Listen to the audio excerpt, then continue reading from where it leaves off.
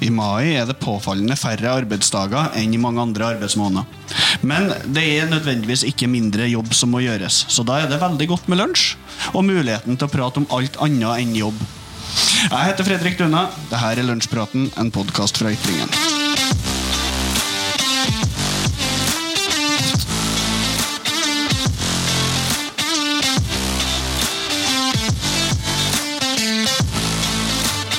Med meg I studio rundt lunsjbordet I dag, så har jeg som vanlig Anita Kjekshus. Si hei, Anita. Hei, Fredrik. Unnskyld. Hei, Anita. Ja, nå bomma du. Synnøve Hansen, du sitter her du også. Si hei, Synnøve.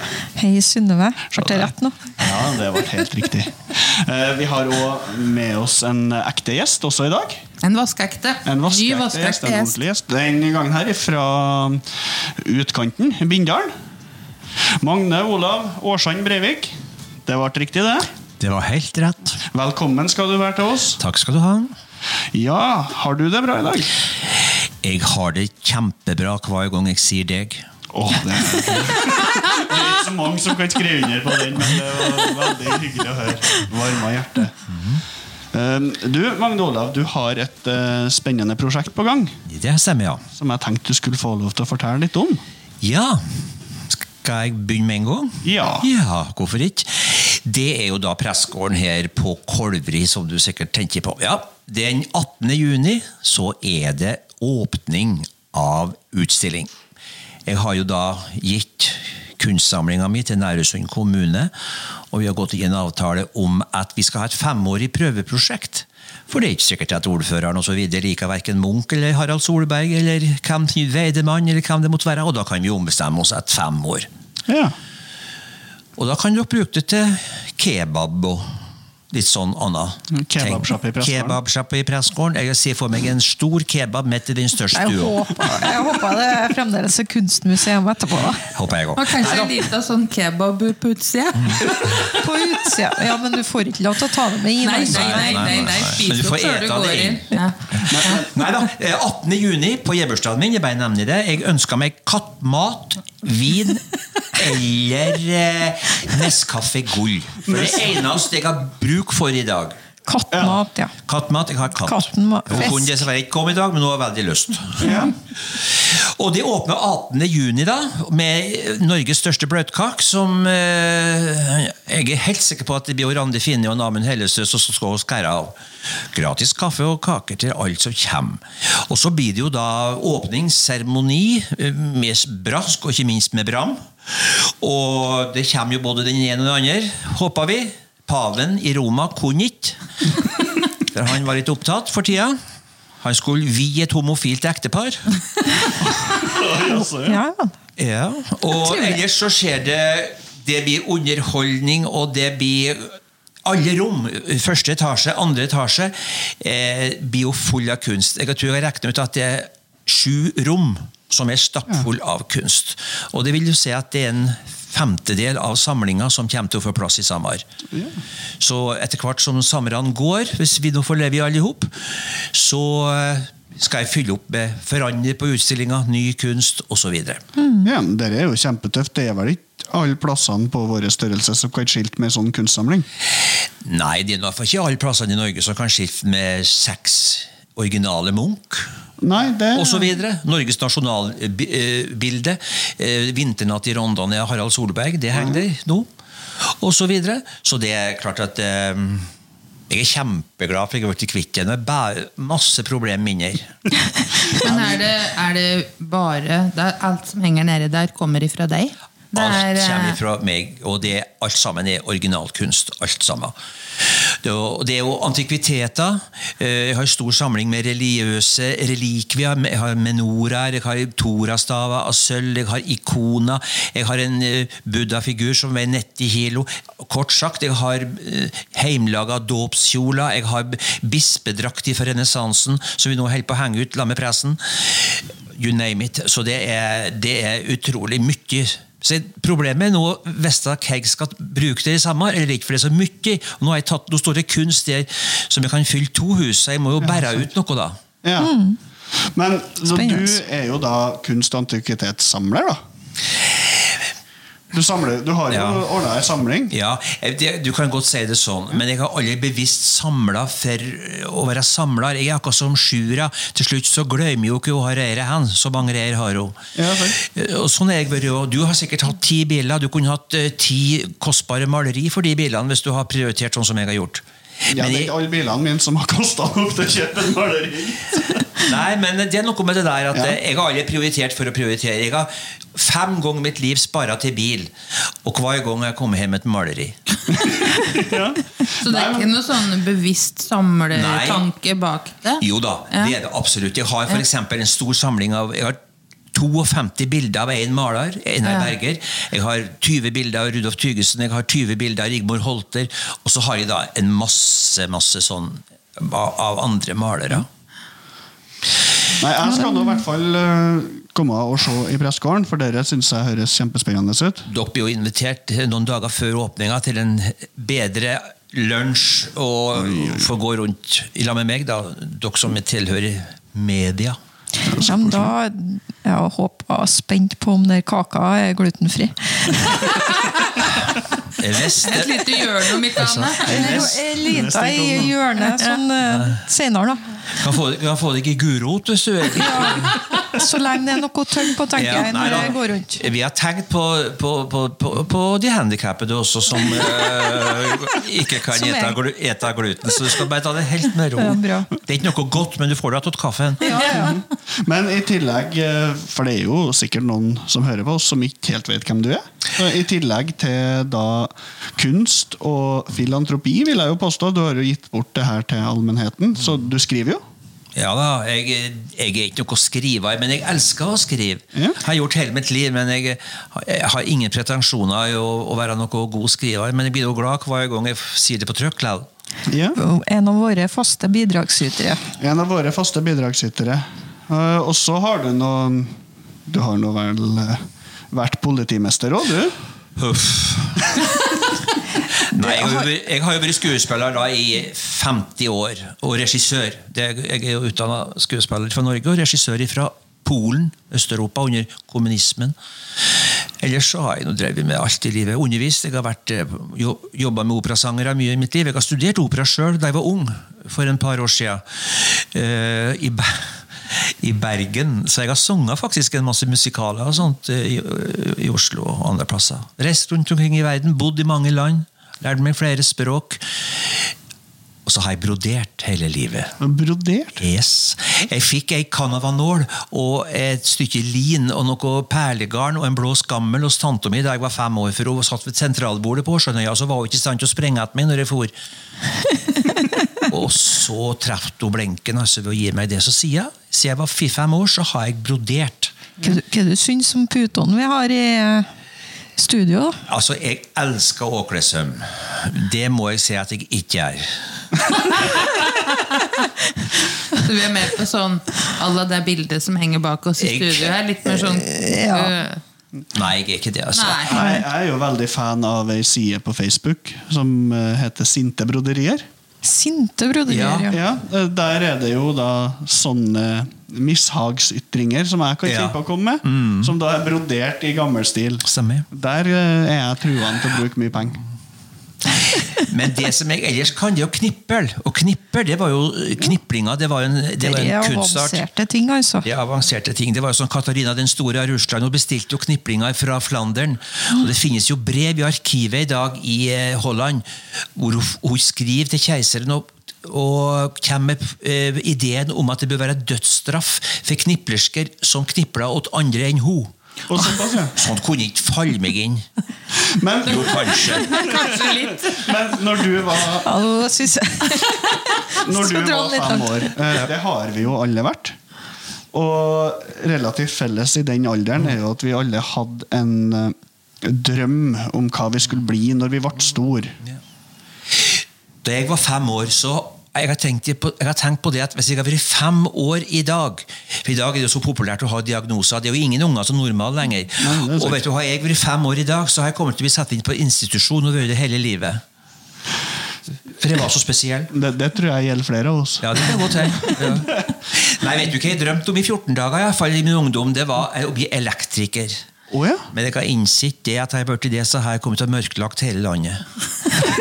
Jeg drømte om å bli forsker. Altså, faktisk, det var den første sånn barndomsdrømmen, at jeg skulle bli forsker. Ja. Jeg har hele livet hatt likt å ta ting fra hverandre, finne ut hvordan det fungerer, og så sette det sammen, og mangler 18 deler, selvfølgelig. Eller ha 18 deler for mye. Jeg forsket på en stueur hjemme, som vi har arvet, men jeg greide aldri å sette henne ihop igjen. Så jeg droppet den karrieren. Jeg drømte, jeg tror det første jeg husker at jeg hadde veldig lyst til å bli, det var butikkdame. Butikkdame, det hadde jeg så lyst til å bli, for jeg synes det var så fascinerende med sånne kassaapparat. Ja. Men du var litt mer avansert, Synnøve, i dine... Ja, jeg ville bli detektiv, da. Jeg var jo inspirert av min store helt Mikke Mus i barndomsdager. Han var detektiv, vet du. Ja. Så vi for jo, det eskalerte jo litt da med at vi for og spionerte litt i gårdene. Smøg oss litt rundt omkring, og ja. Men med forsørgelsesglass og...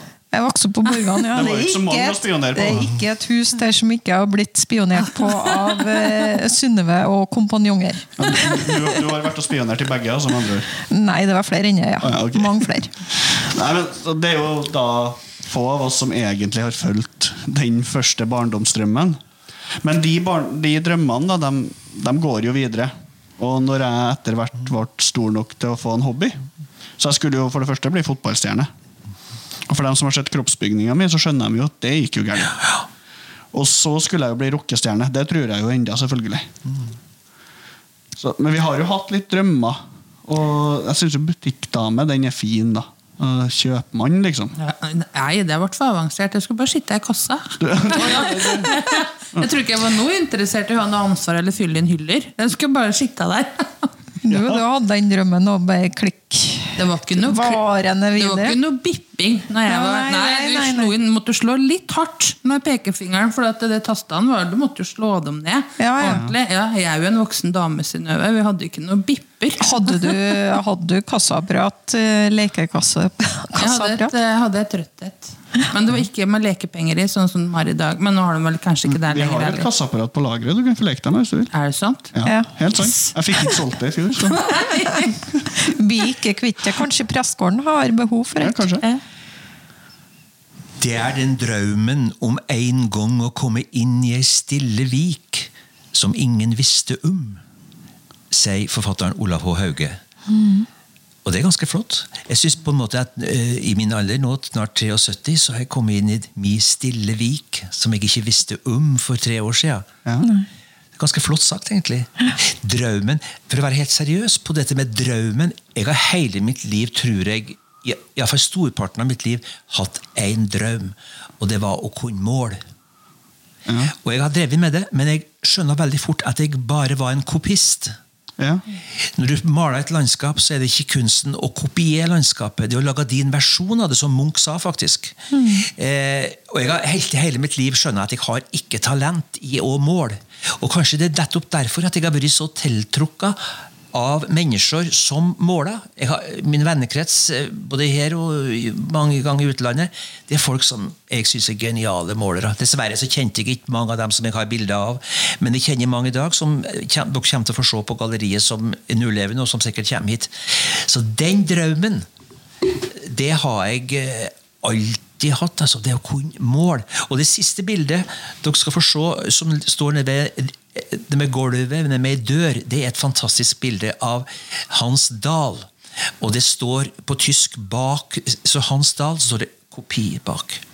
Det er altså en svenske som også har hatt drømmen om å måle, men i motsetning til meg, så var han en så god kopist, at hadde det ikke stått kopi, så tror ikke folk har skjønnet at det ikke var Hans Dahl. Så du kan også bli en vanvettig god kopist, enten du skriver, lager musikk, eller hva du enn gjør. Og jeg har prøvd, men jeg må bare innse det nå, at jeg blir aldri noen måler. Nei, på et eller annet tidspunkt så må man jo gi opp drømmene sine. Ja. Dessverre. Men så er det jo, altså, alle har jo egentlig enda, tror jeg. Altså, det tror jeg man skal ha til man tar på seg trepyjamasen. så tror jeg jo at alle har en eller annen drøm eller en sånn framtidsvisjon om hvordan ting skal bli. Men en gang i tida så gikk jeg til psykolog. Ikke for at det var noe galt med meg, men for at jeg hadde lyst til å prøve det. Og så var det et tilbud jeg hadde i bedriftshelsetjenesten. Og spesielt for folk på min alder, da, altså midten av 30-åra, så det jo karriere. Hva gjør du på jobben din? Man identifiserer seg med jobb, og man vil hele tiden ha litt mer.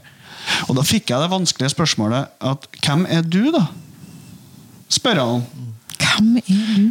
Og hvis du skal svare på, altså i våres alder da, skal du svare på hvem du, og så skal du ikke si at du far, eller mor hvis du det. Du skal ikke si hvor du jobber hen. Og du skal ikke si hva du gjør.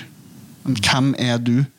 Og jeg tror jo det diktet, eller det sitatet du kom med der også, det kan jo være den der med å finne deg selv. Ja. Det tror jeg det mange som ikke gjør.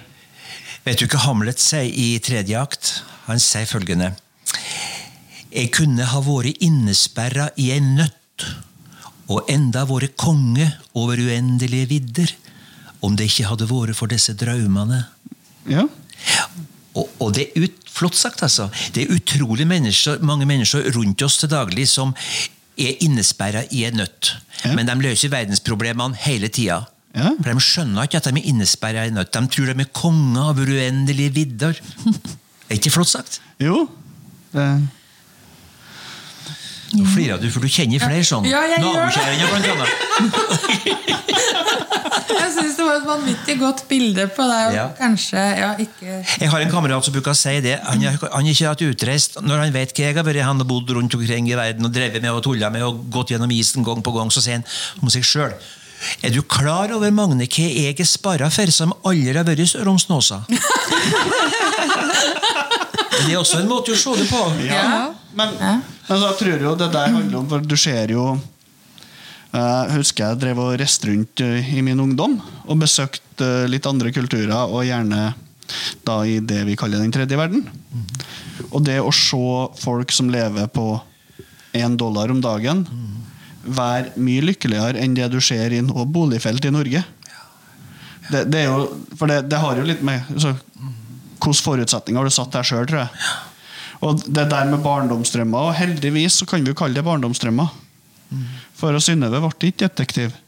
Nei, jeg ble ikke, og ikke ble tegneserie, tegner heller. Nei. Så plan nummer 2. Og jeg ble hverken rockestjerne, jagerpilot eller forsker. Og jeg ble ikke måler. Du ble ikke måler. Men jeg tok det igjen, for jeg har målet meg i ansiktet hver kveld i 50 år.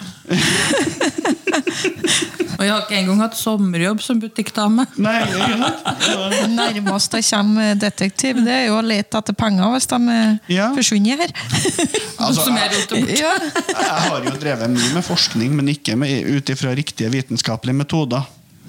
Men husker jo i min ungdom at Tenker du på kvinnfolk nå? Jeg har kanskje forsket litt der, men jeg har jo, og det har jeg enda i voksen alder, og jeg vet at ungene mine hører på den podcasten her, så de burde egentlig ikke gjøre det. Men i voksen alder så kan jeg kan se, du vet, gamle sånn gassbrennere, vet du. Det er ikke så mange år siden at vi var på gammel uthus, og stod det sånn butantanker. Og så er tanken, hva skjer hvis vi hiver den her på bålet? Og det gjorde vi. Smeller jo som faen, mildt sagt, ikke sant? Men du, Fredrik, det hadde ikke du trengt å forske på, for det det noen andre som har gjort før deg. Jo, men det var sånn. Lær deg å google. Ja, da kan du google.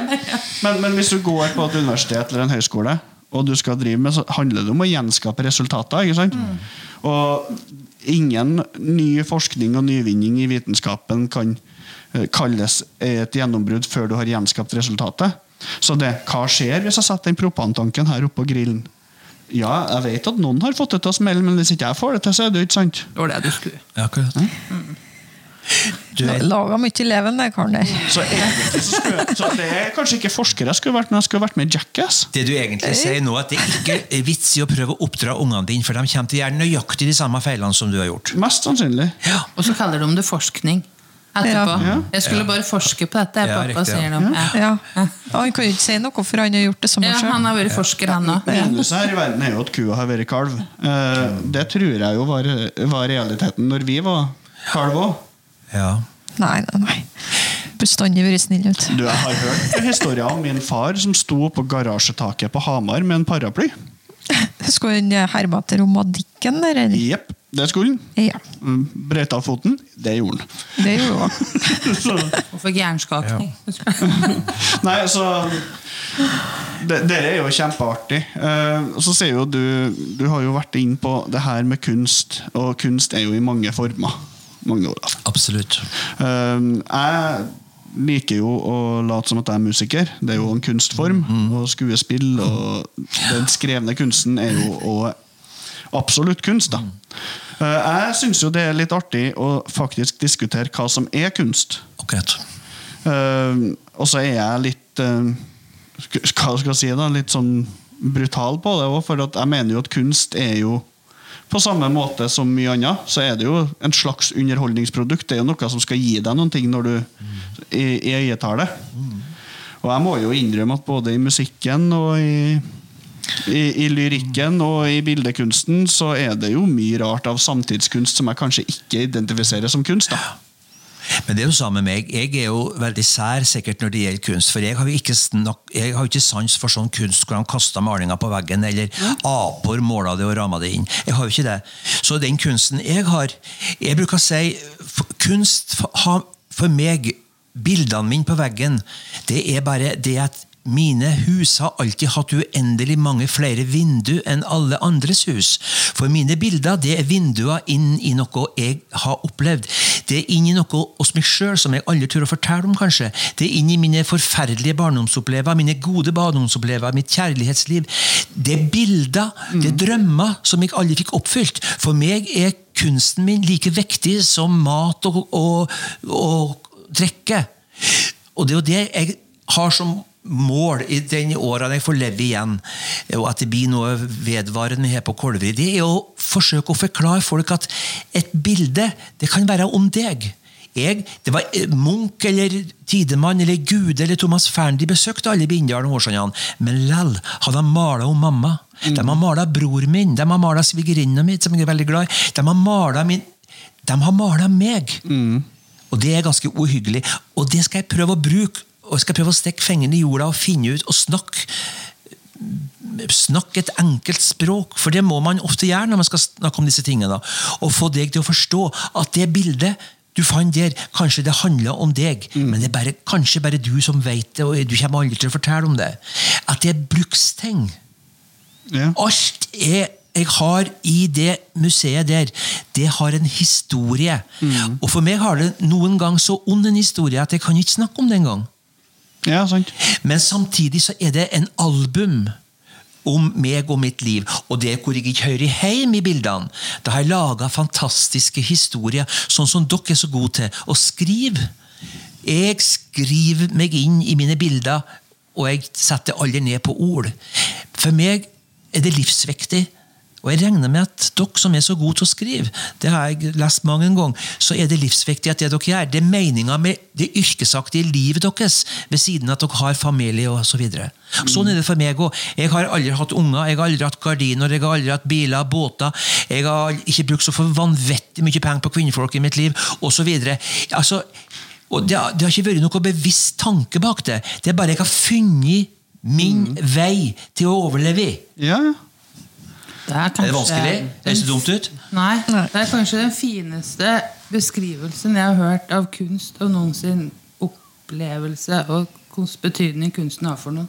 Jeg har vært helt rørt. Så flott det. Men kom, så skal jeg... Vil du fortelle om det kunstmuseumsbesøkene dine, Anita? En av litt bare kunstmuseum, det, Anita. Nei, det er... Magne Olav har ikke fått med seg det. Jeg er ikke så god til å gå på museum. Jeg går ikke veldig ofte på sånn kunstmuseum, jeg går kanskje litt på sånn historiske museum. Og så er jeg jo litt lettrørt. Så jeg har grinet meg blant annet gjennom ABBA-museet. Det gikk mot slutten. Nå nærmer vi oss et brudd. Da pratet de andre i familien min svensk og gikk på avstand. Og så for vi til Vikingmuseet på Bygdøy. Det er ikke noe bedre der. Der ble jeg gående veldig sånn ensom og tørke tårer, mens de andre gikk bak. Hva var det som var trist da? Var det at vikingene døde, eller? Det jo historien vår. Jeg blir jo litt sånn rørt da, så hadde de laget en sånn, ja, på et vis, og så hadde de laget en sånn liten film med noen sånn strekmanner der det for en båt opp og ned, og så kom noen hjem, og noen kom ikke hjem, og dette var jo trasig, så... Ja, ikke sant? Men så gikk vi da, det skulle vi aldri ha gjort, da gikk vi på Kon-Tiki-museet. Ja. Og da var det ikke bare familien min som trakk seg unna, det var alle de andre, for da var det så ille at da lagde jeg til med lyd da grein jeg med lyd. Ja, såpass, ja. Du lettrørt. Veldig! Så vi skal ha med henne bort på pressgården, helt sikkert. Jeg tror vi må ha 4 mann pluss og Randi Finne til å helle deg bortpå der. Det kan bli komplisert det blir, nei, men altså jeg skal ta med en tørkerull. Jeg var så rørt når jeg hørte du beskrev et forhold til det du har på veggene dine. Men jeg mener det, sånn har jeg det. Og noen blir passionert bare de får seg ny Tesla. For meg en bil. Men jeg innrømmer jo det at det også folk som har sans på fotball og motor og alt det. Det har jeg ikke. Vi er bare satt sammen av forskjellige deler. Jeg synes jo, jeg glemmer aldri, jeg traff en bonde oppe i Hallingdal en gang. Det var plødd en åker. Og så var det masse måser rundt den, og han visste hvem jeg var. Så han så meg da jeg kom, men jeg var ikke med 3 meter ifra, da kastet han grevet, og så leste han et dikt av Wergeland. Ja. Kunstner, bonde, 7 års folkeskole. Han brann for åkeren og føggeren og grøa og gledde seg til ånda. Han snakket om det, så skulle han tro at kunstner i et hvert fag.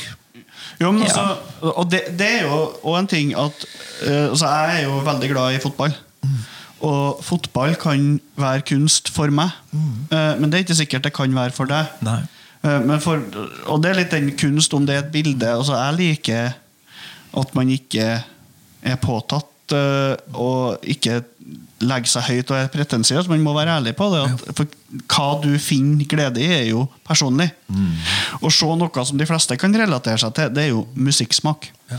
For musikk, det en kunstform.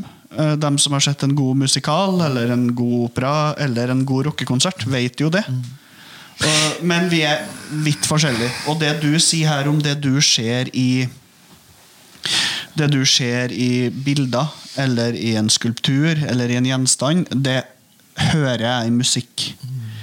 Det trenger ikke nødvendigvis å være teksten, men det har hendt seg at jeg har sittet og hører på sånn Discover-lista på iTunes, og da spiller den jo av de musikk som ligner på den musikken jeg har hørt mye på, og så har jeg bare rett og slett bare stoppet og tenkt hva i alle dager var det jeg har hørt, for altså, at det treffer deg da. Ja. Jeg har også vært med på å vist frem en sang som jeg liker til en kamerat, og jeg synes sangen fin på et eller annet, og så blir det helt stilt fordi at teksten treffer. Så det jo litt sånn. Det som jeg vil utpåsjonere, det som ikke treffer meg, det jo å utstille toalett og kalle det kunst da. Det treffer ikke meg. Nei, ikke meg heller, men vi må jo på do alle jo av og til.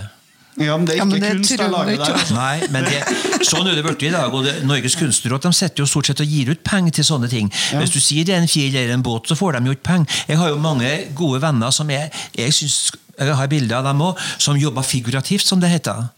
Ikke minst Odd Nerdrum. Nå har ikke han behov for noe pengestøtte, men det jo mange andre som har det, men man kan jo se hva de gir penger til. Jeg veldig hele mitt liv aldri gått rundt og kaller meg kunstner. Aldri. Og når jeg underviser, så prøver jeg å si til elevene mine, gå aldri rundt og kalle dere kunstnere. Lett det være opp til publikum og avgjøre om dere det. Det øyeblikket dere står der. En kveld så dere kanskje kunstnere, hvis dere heldige flaks. En annen kveld så dere amatør. Men drømmen om å komme inn i den stille vika, det det at hver kveld skal du formidle noe ord, musikk. Du skal sette hjertet i bevegelse. Det målet. Enten du sier på et bilde, hører et musikkstykke eller leser en artikkel. Det kan jo faktisk si så brutalt at om du har lyst til å være maler eller musiker eller hva du holder på med, så du faktisk nødt til å ha et publikum som altså, ja, det må du også, og du kan faktisk være så brutal og si at det hun som ønsker å være kassadame. Så kan vi si så brutalt, du må ha kunder. Og det jo at du må ha noen som liker det du holder på med. så det jo noe med det som en politiker i Nærøy har sagt til meg, som jeg enig med i, altså. Kanskje i et parti som har den største kulturprofil, men det noe med det der at hvis du gir deg hen og skal være kunstner i hele livet, så må du ha et salgspotensial også. Ja. Men det da kastet du malingen i taket og setter ram på det, så kommer staten inn og gir deg støtte.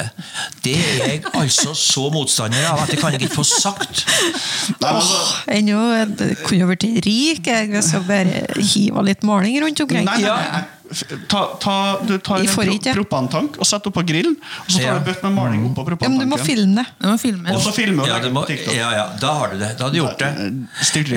Jeg gleder meg veldig til å egentlig sette og nyte maleriene han Magne Olav kommer. Men vet du, for jeg trenger litt tid når jeg ser på kunst. Og vet du, derfor så veldig viktig for meg når jeg skal guide, jeg skal lære opp guider i samarbeid, men jeg veldig opptatt av det der at jeg skal ikke overguide, men jeg skal for eksempel ta for meg noen få bilder, og så skal jeg fortelle mitt forhold til det bildet. Og så kanskje neste gang du går og sier et bilde på egen hånd, eller 5 minutter senere, så begynner du å tenke i mine tanker, og hvorfor jeg så engasjert i det. Så kanskje jeg skal ikke gi deg historien til alt, for det mine historier, men oppmuntre deg og fyre under det at du tenker selv. Og det folk som jeg har allerede hatt folk som har gått rundt veggene og ikke sitt noen ting, bortsett fra at de synes det var en flekk på i gardin. Ja, sant. Jo, men det du sier også, kaller det samtidskunsten da, og det jo klart at alt har jo vært samtidskunst, og mye utvikling har jo vært radikal en gang i tida. Altså Beatles, de sjokkert mange dem også. Men sånne ting i musikken kaller det russelåten, altså det som laget etter en mal. Du har en mal, du vet hvilke akkorder du skal bruke, du vet omtrent hvilken melodi du skal bruke, og så bare skrive en tekst. Det jo musikk som aldri har pratet til meg, men det jo kjempepopulært. Ja. Så den der har du jo på mange plasser. Det verste jeg hører jo, det har jeg hørt mange ganger i mitt liv, det 2 ting. De sier, nei Gud så fin ram. Eller de sier, for jeg har mye fine rammer, eller de sier, nei Gud i meg, her var det mye fine farger. Det bare å åpne lokket med maleskrinet, så sier du farger. For en fin sammensetning av de fine fargene. Men jeg må jo spørre for en billedkunstner som jeg har ekstremt sansen for. Så får man mobbe meg om det, men det jo Banksy. Han gatekunstneren. Der har jeg opp til flere plakater, for det treffer meg altså. Men det er ikke graffiti all gatekunst. Det det ikke. Og jeg så akkurat en reportasje, jeg tror det var fra Berlin. Det var helt vanvittig flott, altså. Svære fasader som var det jo helt utrolig flott. Trondheim har vel hatt, i hvert fall før, noe som prosjekt. Håkon Gullvåg og Håkon Bleken har jo ute på Bakkelandet, der har de jo tegnet noen vegger, og det veldig flott, altså. Men så til Banksy så det de historiene, og du har jo hun jenta med den ballongen. Ja. Et nydelig bilde som malet på en murvegg, ikke sant? Og så det en jente, og så en ballong som hun har mistet. Så ballongen rød og alt annet svart-hvitt. Det nydelig. Men så jeg tror jo konklusjonen der blir jo så kunst jo personlig. Ja, og så går det ikke an å diskutere hva kunst for det jo det du opplever med det.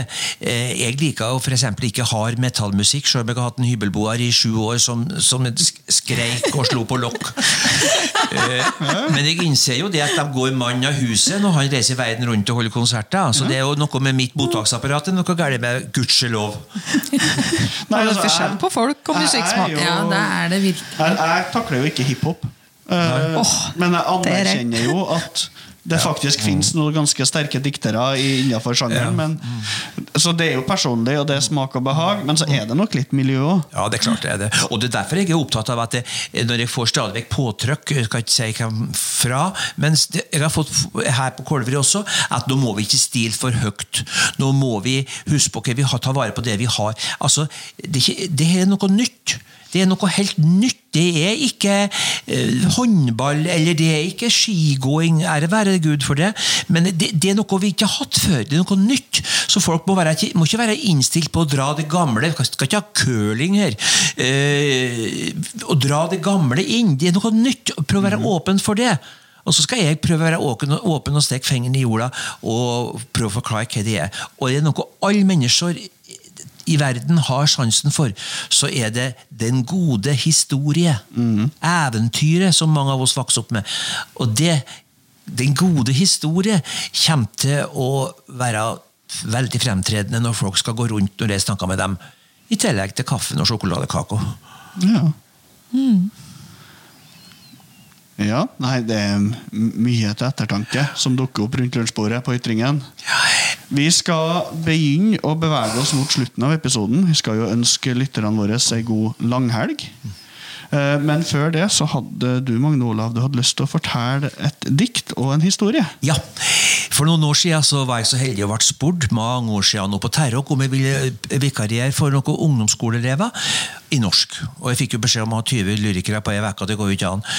Så første timen så sa jeg, for jeg ikke vil, ja da, det får dere gjøre. Så gikk det skoleklassen, og så sa jeg, du, i dag skal dere et dikt.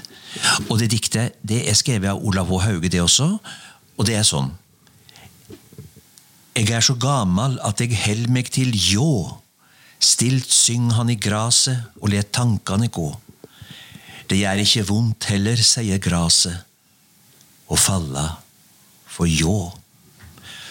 Og så gikk det 20 år, og så var jeg på samvirkelaget på Terrok, og jeg tvang dem til å lære det. De torde ikke noen ganger. Så de kom tilbake torsdagen etterpå, så kunne de det.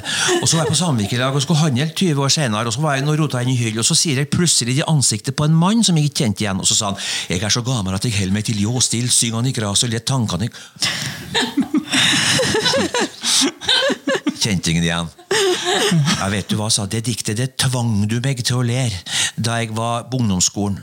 Og det har jeg aldri glemt, og nå har jeg lært at ungene mine, sa han. Ja. Så bra. Ikke sant? Ja. Det ikke verst. Med den historien og det vi har pratet om i dag, så skal vi ønske dere en strålende helg videre.